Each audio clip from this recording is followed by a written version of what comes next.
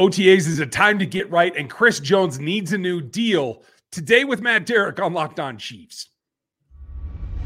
From the land of the free and the home of the Chiefs, this is the Locked On Chiefs podcast. Welcome back, friends and neighbors. Chiefs Kingdom around the world. You fans of the World Series of Poker, I know that you're watching as well. Hope you're doing well. We're going to have a great conversation today because Chris Jones sees a new contract, and we need to hear about what's going on at OTAs. And we have our guy on the field. Matt Derrick is with us from ChiefsDigest.com. Thanks for making us your first listen here on the Locked On Podcast Network. We are here every day of the week on every platform, starting with YouTube and every audio platform you can think of. So like, sub, and hit the bell and get with us, and then make your next listen another Locked On show. Maybe for one of your competitors, maybe for that team you love to hate. You can go find out more about them right here on the network. I'm Ryan Tracy, the founder of Rogue Analytics and Performance Consulting, NFL33.com, and RGR Football. Matt, you are back in the saddle. OTAs underway.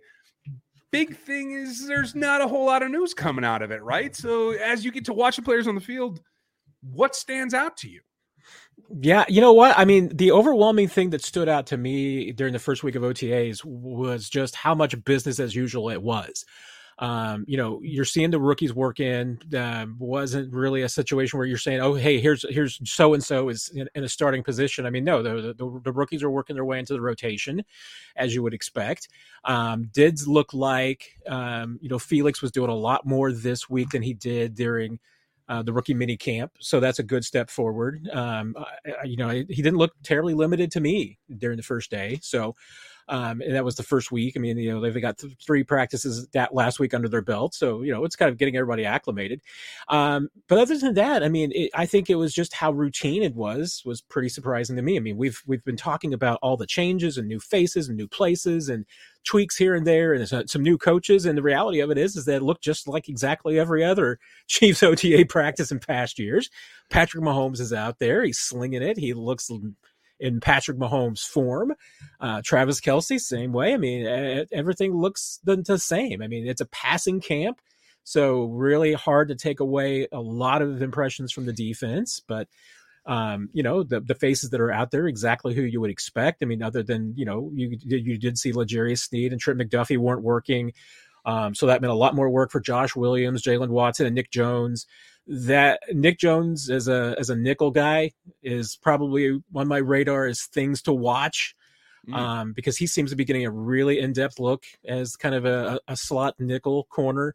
And if Sneed and McDuffie are going to, stay on the outside when they're in there, he might be a candidate for that job. So really intrigued. I mean, that's something to watch. And even though, there's no pads, nothing like that, it's not full 100% speed. There's going to be some auditions for the kick return specialist. Isaiah Pacheco is not out there right now, but honestly, I would expect the Chiefs to take that job off his shoulders in year 2 as a kick returner, because he's going to be their starting running back. So, I think that both the kick return and punt return jobs are up for grabs, and there are a lot of guys, throwing their hats in for both those positions. Well, I think that's a big plus. I think that's got to make Dave Toub happy to have some options. That clearly, I think that's probably the phase of the game that can stand the most improvement this year. But go back for just a second. Nick Jones as a nickel. Where do we see Shamari Connor lining up? Is that an option for him too, or is it still ambiguous, DB type play? Yeah. I mean, Connor was working with the safeties and was really more in that role. Where he was working was a lot more just straight safety play. They didn't really have him lining up in some of those positions. I mean, mostly what he was either working in was on the back end or in the box. But remember, like I said, this is a passing camp, so a lot of times it's either nickel and dime coverages. So they play a lot of 3 corners for the most part whenever there were 5 defensive backs on the field. So really, any of the times that you saw a third safety out back there, I mean, that was the way it was. And if they were in dime, that's the only time you really saw a third safety out there. So, at this point, this particular coverage that's what we're seeing is a little bit more of Nick Jones. But Connor looks at this point like they're really viewing him more as I would say a backup to the primary guys, and really rather maybe than a specific role for him yet. Gotcha. Yeah. Still feeling out. Like I expected that could change this week. That makes perfect sense. Experimentation is something that we look to see here, especially in the early phase here of OTAs. One thing I'm not sure about experimentation is the offensive line. I don't know if we can divulge who lined up where, but let me just ask you this. Was it consistent first team to second, et cetera? Well, we can tell you what Andy Reid said, and Andy Reid said, "Hey, Donovan Smith is your left tackle when he has not been there," and it made an allusion to that Donovan Smith wasn't there for maybe the first couple of or one of the first OTA practices. He also could have been referring to just the second phase of OTAs when the guys were still getting in, and maybe Donovan wasn't, fully up to speed. But he did make reference to Lucas Niang working at the right, and at that point, Jawan Taylor spending some time at left. But I don't think there's any doubt. I mean, based on what you heard from Andy Reid last week and Donovan Smith, it's at face value. Donovan Smith is starting left tackle. Jawan Taylor is the starting right tackle. Lucas Niang right now is the swing guy. If he comes in, he's probably coming in at right, and Jawan Taylor flips over to left. I mean, that's what the Chiefs are telling us, and I think you can, without violating the reporting rules that the Chiefs put down, I can tell Locked On Chiefs. Yeah, I take that to the bank. That's the Chiefs are giving you the straight dope right there. Andy Reid's telling you straight. We appreciate that. First confirmation here on Locked On Chiefs. Thanks to Matt Derrick. Make sure you go to Chiefs Digest for all of his actual written language that you can check also against the rules of knowledge from the actual activities. A lot that goes on there. I want to talk about what happens next, and we've a lot of hubbub. We'll get your thoughts on DeAndre Hopkins here after the break, but also what that means. Bigger ace in the hole that the Chiefs have to have and have to get something done with the Chris Jones contract. Coming up right after this. I know you're like me and looking for a delicious snack, but you don't want all the sugar and calories that you don't need. There's one thing that you can try right now, and that's the best tasting protein bar ever, and it's from Built. You got to try these. I know that you might want something healthier just like I do, but you don't want to compromise on taste either. That's a big deal, especially when you're trying to get through your day. These bars are healthy and they're amazing tasting. They go easy with anything that you're on the go, whether it's having it with your coffee in the morning, a midnight snack, maybe even fulfilling your lunch obligations you can't take care of. They're super simple. They're all covered in 100% dark chocolate. They have crazy flavors like churro and peanut butter brownie and cookies and cream. I like the toffee almond myself. You can usually see me down in one of those. They're unbelievable, and they help it all come together with all their macros. They're super simple in everything but taste. 130 calories, 4 grams of sugar, and 17 grams of protein. They're everything that you want. They are Built bars. You can get them at Sam's Club. You can get them online. Right now, go check them out at Built.com. Also, on this day, when you might be checking out Built Bar, you can check out the actual reports of transactions, because one thing in particular happened on Tuesday, and that is the official release of DeAndre Hopkins. He's taken an agent, and that changes things from the way he's done business before. On his part, I think that's actually pretty smart. It tells me also that it's going to be a little bit more of a challenge to get a deal worked out. I don't know that the Chiefs are 100% interested. I know they were interested before. The player is of value, and I think what we need to remember is that Andy Reid and Brett Veach seem to have a continual and consistent message that anytime there is an ability to upgrade the roster at any given position, no matter what it is, they're going to give it a hard look. That still qualifies for me for DeAndre Hopkins. And we haven't heard from you since the news came out, but where do you stand? Do you think that's worth pursuing? Is it a fool's errand at this point? Yeah, I mean, I think it's worth pursuing, and I think that the Chiefs will pursue it. Like you said, they did pursue it when he was a member of the Arizona Cardinals, and by all accounts, the holdup was the money. Now things have changed because he is no longer with Arizona Cardinals, and it's no longer a situation of DeAndre Hopkins being owed this money and needing to fit it in with a new club. That contract is gone. So, that money is gone. So some of it was guaranteed. He's going to get paid that. I haven't heard about and seen any reference to offsets about if there's anything that, would require him to, if he signs a contract with another team, if that's going to apply towards some of the money that Arizona has already owes him. Those situations, it really doesn't encourage a player to sign a minimum deal because he's going to be essentially paying for free.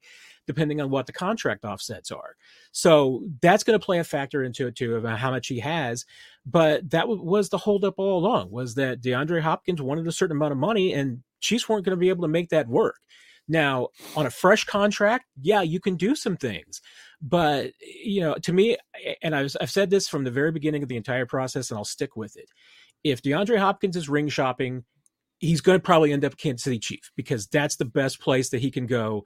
It's going to fit him. Offense is great. It's the best quarterback. Team's coming off of Super Bowl. Everything is there. All the pieces are there. If that's not the biggest priority for him, if money is the bigger priority than ring shopping, he's going to go somewhere else, because Chiefs don't have any money. Right now, they've got less than $2 million in cap space, according to the NFLPA's public salary cap report. And, and if you're talking about him wanting a deal comparable to like Odell Beckham Jr., that was $15 million for Odell for 1 year. And, they're going to be paying 4 more years of voided contract years after that. That's not the Chiefs' style. They don't like to do that. So I still think it comes back to that. If DeAndre Hopkins wants to be in Kansas City, he's going to be in Kansas City. If he wants money, he's not going to be in Kansas City. And that all comes back down to, how do they get that space for that money? And everyone is going to tell you that, you can squeeze it. However, there are options. You could go back to Kelce. You could go back to Joe Tooney. You could try to recoup something there. You could cut or trade a player to try to gain some of that cap. There are 2 options, and we're going to talk about Chris Jones at length and why, but he seems to be plan 1. That we know that they want to extend him. We know that he wants to be in Kansas City. I feel like L'Jarius Sneed is a 1B, because you can't recoup as much even by extending him to a base salary. You're only making back about 1.5. That's not going to get it done for DeAndre Hopkins if that's your goal. It could be a part of the process along the way. But really, it all hinges on, if they're serious about adding another weapon, be it D-Hop or anyone else, they got to get Chris done. That seems to be A and B. There's no way around that. Am I wrong? No, you're not. And, and again, I mean, this isn't necessarily the number one priority for the Chiefs, but if they are interested in D-Hop and connecting that to Chris Jones, you want to get D-Hop done before you do Chris Jones. Because if the Chiefs were to get an extension done with Chris Jones and free up a bunch of cap space, well, now DeAndre Hopkins is able to say, hey, you got $13 million in cap space. You can give it all to me. There's an advantage to you working sometimes a contract when you don't have any money, because that is leverage for a free agent. When you can tell them, when you plead poverty, you can legitimately do that. If the Chiefs get Chris Jones done next, now you have a little bit less leverage with D-Hop on a more affordable contract. So, like I said, it's not a huge factor, but that is a factor. Now, but when you get back to Jones in particular, you're right. I mean, that's where the most money that the Chiefs could free up for any number of things. I mean, one, the Chiefs are going to free up space, because right now they don't have enough money to go into the season to be prepared for injuries, anything else. Remember, right now, only the top 51 contracts are being counted. So you're not talking about having 53 players, a 16-player practice squad, some guys on IR. You need $5 to $10 million for that. And where did the Chiefs get that? I mean, it's Chris Jones. So that's the one factor to me that, from the Chiefs side of things, that tells you that they absolutely are planning on getting Chris Jones done. It's just, how's it going to look? And that's, I think, a pretty interesting topic in and of itself. It's really interesting that you framed it that way, in the negotiating stance that you're allowed to take when you don't have the cap space. I saw it as a 2 sides of a coin. It's either yes or no, and I took it as, we have so little that we would just be out of the running. There'd be no way that we can make a serious offer with how little cap space we have. But you have an interesting way of putting that, because creativity is not something that this front office is scared of. 177 and Brant Hillis go hand in hand. I can remember that far, but it does feel like it has to be kind of set up to be dominoes that fall in order to get it all done. Does it not? Or do you think they could actually perform a contract of some kind right now, incentive laden or whatever, with DeAndre Hopkins without Chris being close? Well, and that's one of the tricky things with as little space as they have now. I mean, there's not a whole lot of margin for error. But what they could do versus, like, and I point to OBJ because I think that's a pretty apt comparison in that deal. If the Chiefs wanted to do something like that, and D-Hop was like saying, hey, I need $15 million for year one, I mean, Chiefs really, don't like to do those kinds of deals where they're then kicking the money. In the case of OBJ, like I said, I mean, he's going to have like a $2.7 million cap hit for each of the next 4 seasons after this one, just to fit that 15 in for this year. I mean, that's what the Chiefs don't like to do. I mean, they don't want to be paying for D-Hop in 2028 for this season. So, you don't want to get into that situation. But like I said, I mean, right now, the Chiefs are able to plead poverty with them so that if they can say, hey, the best we can do for you is 7.5 and we'll spread it out over a couple of seasons, they could make that work. Whereas, if they got Chris Jones done and now they got a bunch of cap space, well, now, you can't try and convince D-Hop, hey, 7.5 is a better deal when he's going to say, you got enough cap space to give me 15, give me the 15. That makes a lot of sense. And I think there's an argument for them to make that, hey, we're going to have to pay Chris. You're going to have to hold on, or you're going to have to make a deal with us. I'm going to outline why I think that's the situation the Chiefs are in. We'll see if Matt wants to poke holes in all my theories here right after this. Now, folks, all week long, we're going to be continuing our process into next week as well. So don't miss it. We're here 5 days a week. You can get subbed on YouTube as well as all the audio platforms. We appreciate that. If you do, go make sure that you check out Chiefs Digest as well, because you can find all the real information that Matt starts from there. But I'm going to ask it this way, Matt, because if you are trying to have a dual negotiation here, part of it is the problem is that Chris Jones has an argument that he should be the highest paid defensive tackle in this league. It's not as cut and dry. I still see things in the media this week trying to say that he shouldn't be. But I've run all my algorithms, and I want to bounce a few things off of you statistically that I think really prove that this is just how hard a spot the Chiefs are in. Now, I run a master production matrix against all the stats per snap. So you don't have to differentiate that Aaron Donald only had 40 pressures versus it because of games played, et cetera, et cetera. We can compare apples to apples through the list. And Aaron Donald on my overall matrix comes out at number 7. Guess who's number 1? That happens to be Chris Jones. Yeah. So we're starting from a bad position for the Chiefs negotiating right there. And that Chris Jones can maybe draw this out and push for that. And maybe that helps them with Hop or whatever happens to happen. I can see that there's multiple balls in the air that we're juggling here for Brett Veach. Kudos to him. It's a tall order. But when you look at a contract that just got done, Dexter Lawrence comes in at number 6 overall. This is a combination and an algorithm, folks, that I've built off of not just sacks produced. Chris had a ton. Chris led defensive tackles in 97 pressures last season. That's the more important stat for me because that fills opportunity. Now, there's only a couple of players that actually produce any more pressure, and they're all edges. I can list those guys for you real quick. They come down to a couple of names y'all might recognize. One, Micah Parsons, a guy named Nick Bosa, and then Chris Jones. So, like, Matt, if you're in this negotiation, is the amount of pressure the number one thing that you're pointing to for either side, or is it something that you want to set aside? I mean, I think if I'm Chris Jones, yes. If I'm that side, if I'm his agents, I'm out of the Katz brothers, I'm absolutely going to the numbers because those are his best argument. And I think that you can even dive into the numbers a little bit more, and even just specifically taking the Chiefs into it. Look at the last couple of years. When has the Chiefs defense been its best? It's been its best when Chris Jones has been healthy and on the field and playing. Last year in 2021 was arguably Chris Jones's roughest season. I mean, statistically wasn't his best season. He was injured. He was banged up. And Chiefs don't go to a Super Bowl. It's their worst season in the last 5 years, essentially. And it was Chris Jones's worst season in the last 5 years. So goes Chris Jones, so go the Chiefs. And absolutely, I mean, the pressures, the numbers, everything that points to Chris Jones and says that he's number 1. If I'm Chris's agent and I'm his camp, that's exactly the kind of numbers I'm telling Brad Veach, saying this is the guy that you're getting. If I'm Brad Veach, I'm saying, guess what? Dexter Lawrence, Jeffrey Simmons, those guys are 26 years old. They don't have the injury history. They don't have, they haven't had back issues. They haven't had some things popping up. They don't have the wrist. They haven't had the groins and the hammies popping up here and there. They're going to be, Chris Jones is going to be 30 years old. So we're talking about the 30 years rather than the late 20s.